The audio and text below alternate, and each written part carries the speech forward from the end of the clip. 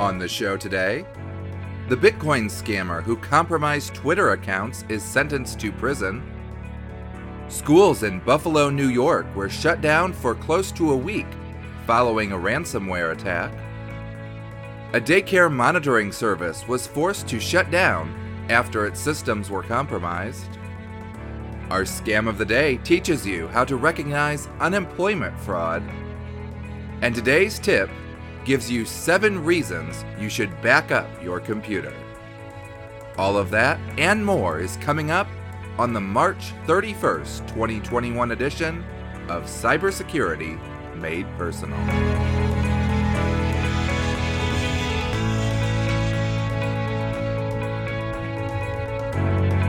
Helping you stay safe in a connected world.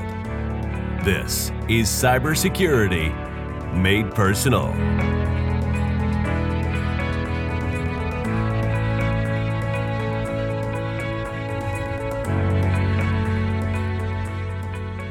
Hello and welcome to the Cybersecurity Made Personal podcast, the safest podcast on the internet. I'm your host, Jim Herman. I have 4 stories on the news beat for you today. We begin in Florida, where the mastermind of last July's Twitter hack has reached a plea agreement that will see him sentenced to 3 years in prison. Last July, numerous verified accounts began tweeting out messages that claimed they would double any Bitcoin sent to the address that was listed. The cybercriminals had managed to access these accounts by tricking some Twitter staff into entering their credentials into a phishing site, which then gave the criminals access to internal Twitter tools. Among those tools was the ability to change an account's email address, which then allowed them to use a password reset email to access the account. Victims were tricked into sending what was approximately $120,000 of Bitcoin at the time, which, as the criminal complaint points out, was never doubled or returned to the victims. While 2 of his cohorts were adults, the mastermind of the plan was a juvenile at the time. According to the agreement, he will spend a total of 3 years behind bars and a further 3 years on probation, with an additional 10 years of prison possible if he violates his probation.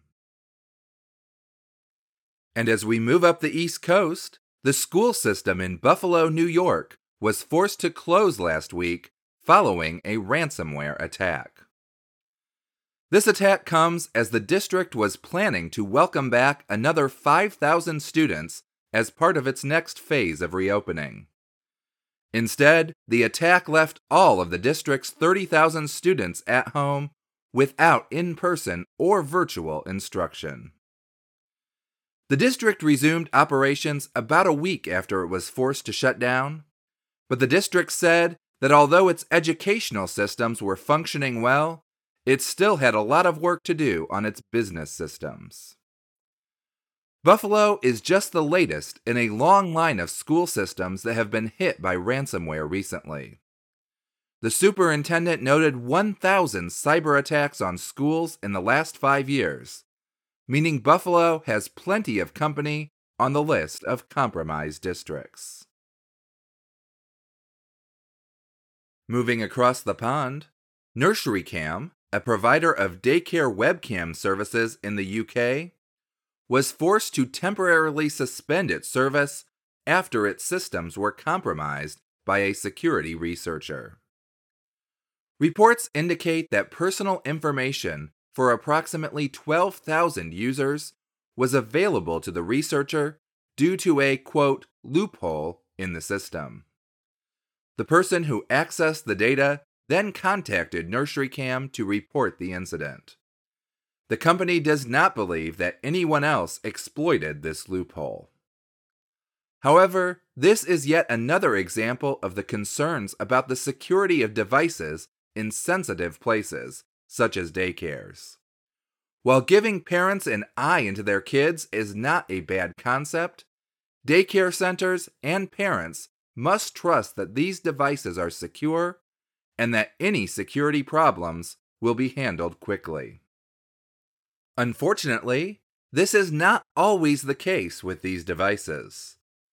Too many companies produce devices without considering security, and some even have no way to get software updates to the devices after they've been released. If security on the Internet of Things is ever going to change, this is one area where it will definitely have to improve.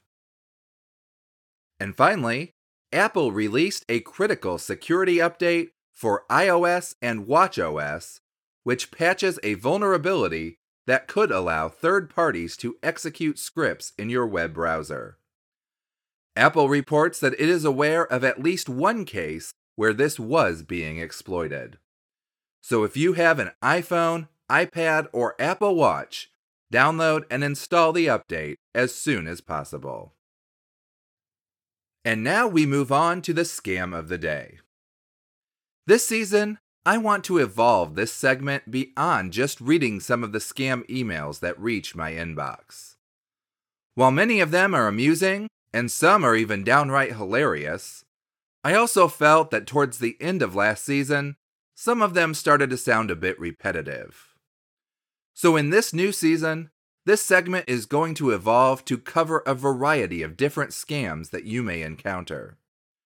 We'll still have the occasional scam email when I find an amusing one, but we'll also cover other types of scams, such as today's topic, unemployment scams.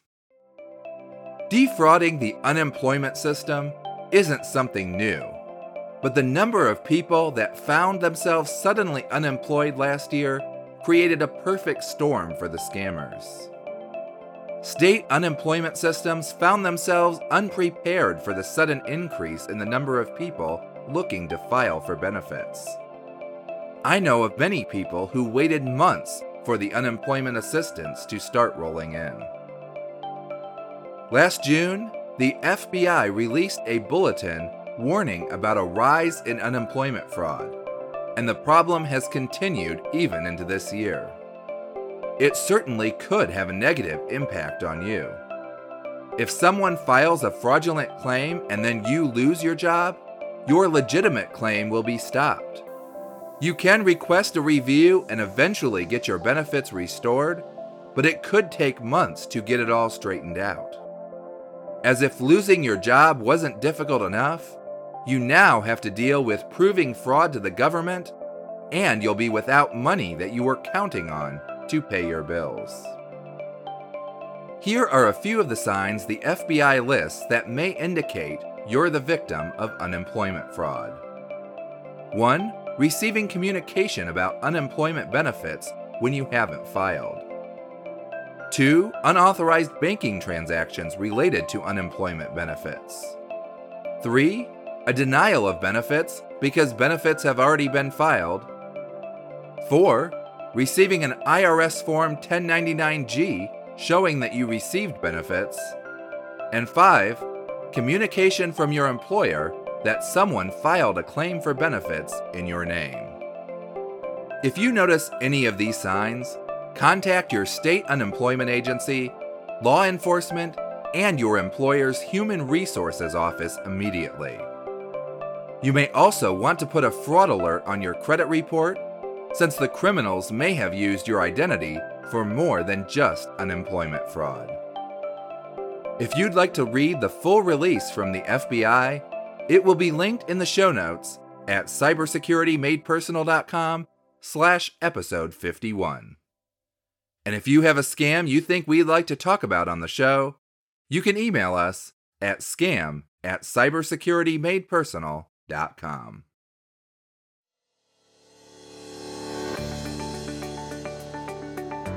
And now it's time for the Cybersecurity Pop Quiz. Each week on the show, we ask you a question in the field of online security or privacy, and it's your job to figure out the right answer. Today's question is a multiple answer question, so any combination of these answers could be correct. The question is, which of the following are signs that you could be facing a social engineering attack by email? A. the email makes a sudden change to your normal procedures. B, the email has an attachment that automatically downloads and installs on your computer. C, the email asks you to reply with personal information. Or D, the email expresses that you must act now to avoid deletion of your account. The answer will be revealed in next week's episode. But if you want to know it right away, you can go to cybersecuritymadepersonal.com/pop-quiz to submit your guess and find out if you're right.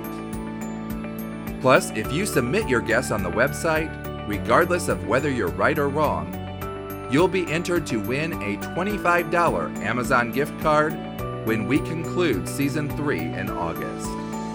But your guess to this question must be submitted before the next episode airs on Monday, April 5th.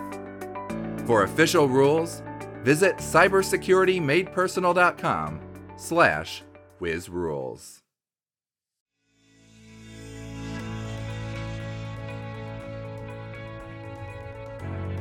You've probably heard people say that you should be backing up your important files.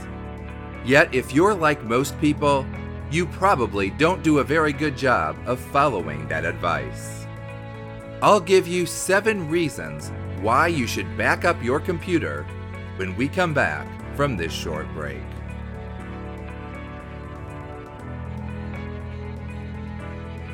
Hi, it's Jim. If you're enjoying the show, we'd love it if you could follow us in your favorite podcast player.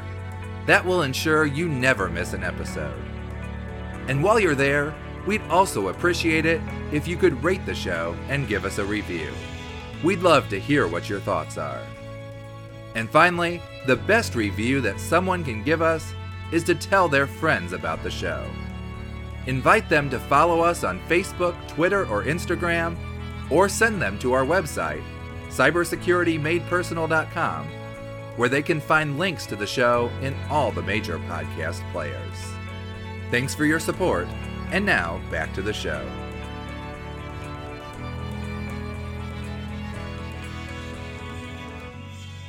Today is World Backup Day, and in case you're curious about how you should celebrate, the website for World Backup Day prominently states, "Don't be an April Fool, back up your files on March 31st.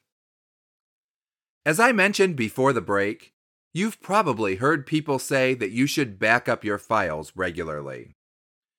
You've probably also heard many different ways that you can back up your files. In fact, in episode 23 of this podcast, we covered backing up your data in depth, and we've also mentioned backups as part of many other episodes. Backing up your files is a critical part of security. Most people think of cybersecurity as keeping your information away from others. But another important part of security is keeping your files available to you.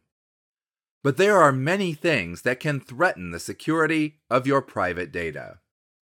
So here are 7 reasons why you should keep backup copies of your files. First, you should back up your files because you could accidentally delete a file that you need. I've made this mistake many times, deleting files or even an entire folder that I thought I would never need again, only to later realize that I did need one of those files. I've also formatted a drive, wiping the whole thing, thinking there was nothing there that I needed, only to later realize that I did need some files on that drive. If you delete a file you need, it may be recoverable. You probably know that most of your deleted files go to the recycle bin or the trash can first. But even if you've emptied it from there, the file still isn't actually gone. Deleting the file doesn't remove the data from your drive. Only 2 things happen when you delete a file. First, the instructions that tell the system where that file is located are deleted. And second, the sections of the drive that store your data are marked as available. if the very last thing your computer did was to delete that important file, it is still left on your computer. However, the process for finding and recovering that file is complicated, and it will likely cost you some money.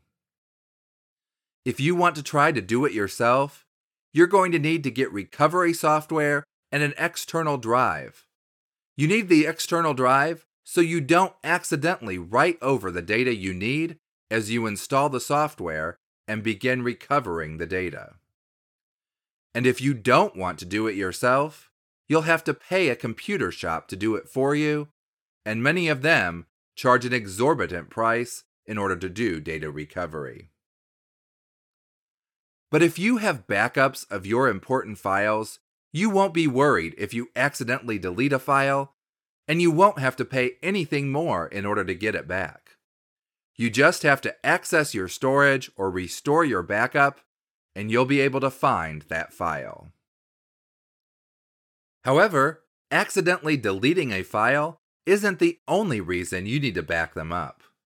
You also need to back up your data so you don't lose it if it gets corrupted. File corruption is pretty rare anymore. Our devices have gotten better and better at checking to ensure that the data remains accurate. However, there are still plenty of ways that the data in the file could be corrupted. For example, if you open a file from a flash drive or a removable disk, and then you remove that drive before the file has completely saved, you may attempt to open the file the next time, only to find that not all of the file is there. In the best case scenario, it could mean that you lost a little bit of your work, but in some cases, it could corrupt the entire file structure, resulting in a file that won't even open, which of course means that more of your work has been lost. But don't think that file corruption only comes from something that you do. If your computer is exposed to a magnetic charge, an electrical surge, or other types of natural phenomena, it could also corrupt some of your data, or in an extreme case, destroy your hard drive altogether. And that brings us to the third reason you need to have backups of your data. Backups mean that you'll have an extra copy of your files in the event that your hard drive fails. Yes, hard drives do sometimes fail. Due to the number of mechanical parts, the older spinning drives fail much more often than the newer solid-state drives. However, even solid-state drives can have issues, and they also have other electronic components as part of the drive that could fail and render the drive inoperable. If just about any other piece of your computer fails, recovering the files from that device is relatively cheap and a simple process. But if your hard drive fails and you must have the files on that drive, you'll have to send it off to a company that specializes in data recovery. Depending on how difficult that process is, you could end up paying a substantial amount of money to get your files back. If you have a backup copy of your files, you won't have to worry about a failed hard drive. You can replace the drive and restore the files from the backup without needing to spend any extra money on recovering files. However, what happens if your drive doesn't fail, but the files are just inaccessible? That's the end result if you're faced with our fourth reason why you should back up your files: ransomware. Your hard drive isn't bad in this case, but the files just can't be read unless you purchase the encryption key.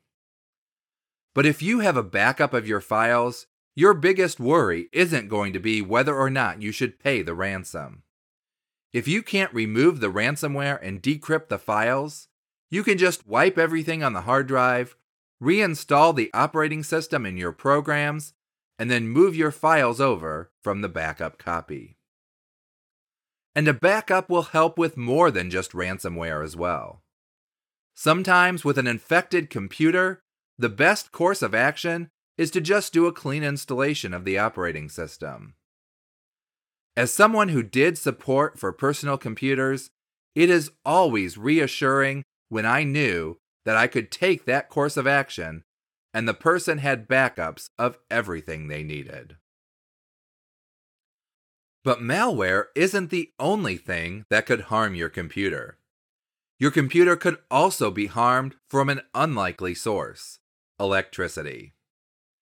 Yes, I know, your computer needs electricity in order to run, but it can get too much of a good thing. If your computer gets power at too high of a voltage, it could fry everything inside of it, including your hard drive. I've never had this happen to my computer, fortunately, but as a child, this actually happened to the microwave in my house. My mom was standing right next to it, and she heard a pop which she thought sounded like a gunshot. As she would find out later, a high-voltage electrical line fell on top of a lower voltage line near our house, and before the protection in our house could kick in, the power surge had fried our microwave. I definitely recommend plugging your computer into a surge protector in order to help protect against power surges. But a surge protector only provides a limited amount of protection. Each surge protector is rated for a certain number of joules of energy, and if the power surge exceeds that amount, your computer will still be unprotected. And there's little that can be done to protect your computer if lightning hits the power lines. In that case, your computer and everything on it may very well be done. And beyond a power surge, other disasters could also harm your computer. Probably the dirtiest job that I did in my time doing computer support was to try to recover files from a computer that had gone through a house fire. It took quite a while just to clean all of the soot out of the computer. While the computer itself was no longer working, the hard drive was still functional, so I was able to recover files for the family. But the possibility of a disaster striking is always present. Whether it's a house fire, a power surge, a tornado, a hurricane, or a variety of other possible sources, there is always the chance that a disaster could strike. Back up your files so you don't take the risk of losing critical data or family pictures and videos in the event of a disaster. And while natural disasters are bad enough, the sixth reason to back up your computer is a man-made disaster, leaving it somewhere where it could be stolen.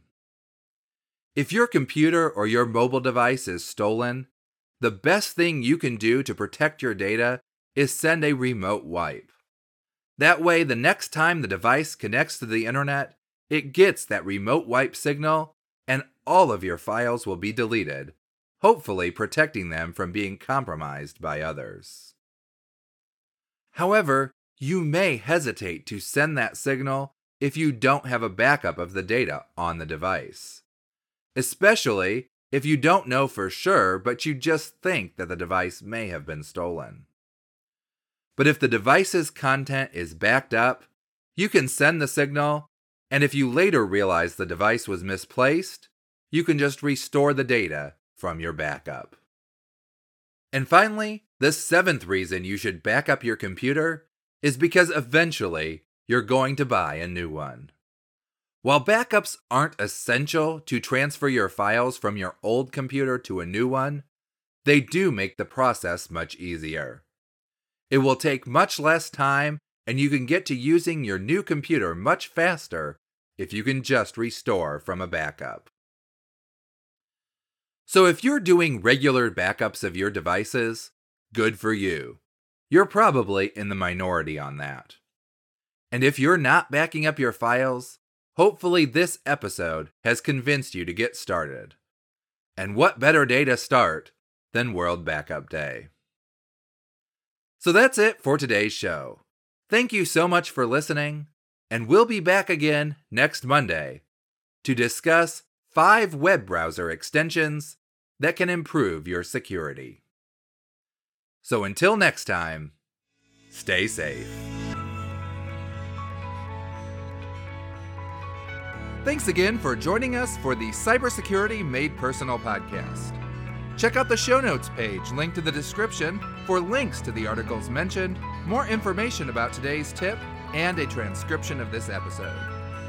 If you enjoyed this episode, we'd love it if you would consider visiting our welcome page at cybersecuritymadepersonal.com/welcome. There, you can find more information about the show and links to some of our most popular episodes. Cybersecurity Made Personal is provided for educational purposes only. Don't take any action on your computer unless you fully understand what you are doing and the possible consequences. Visit cybersecuritymadepersonal.com/disclaimer for more information. Cybersecurity Made Personal is a production of Personal Cybersecurity, LLC. I'm Jim Herman. Thanks for listening, and stay safe.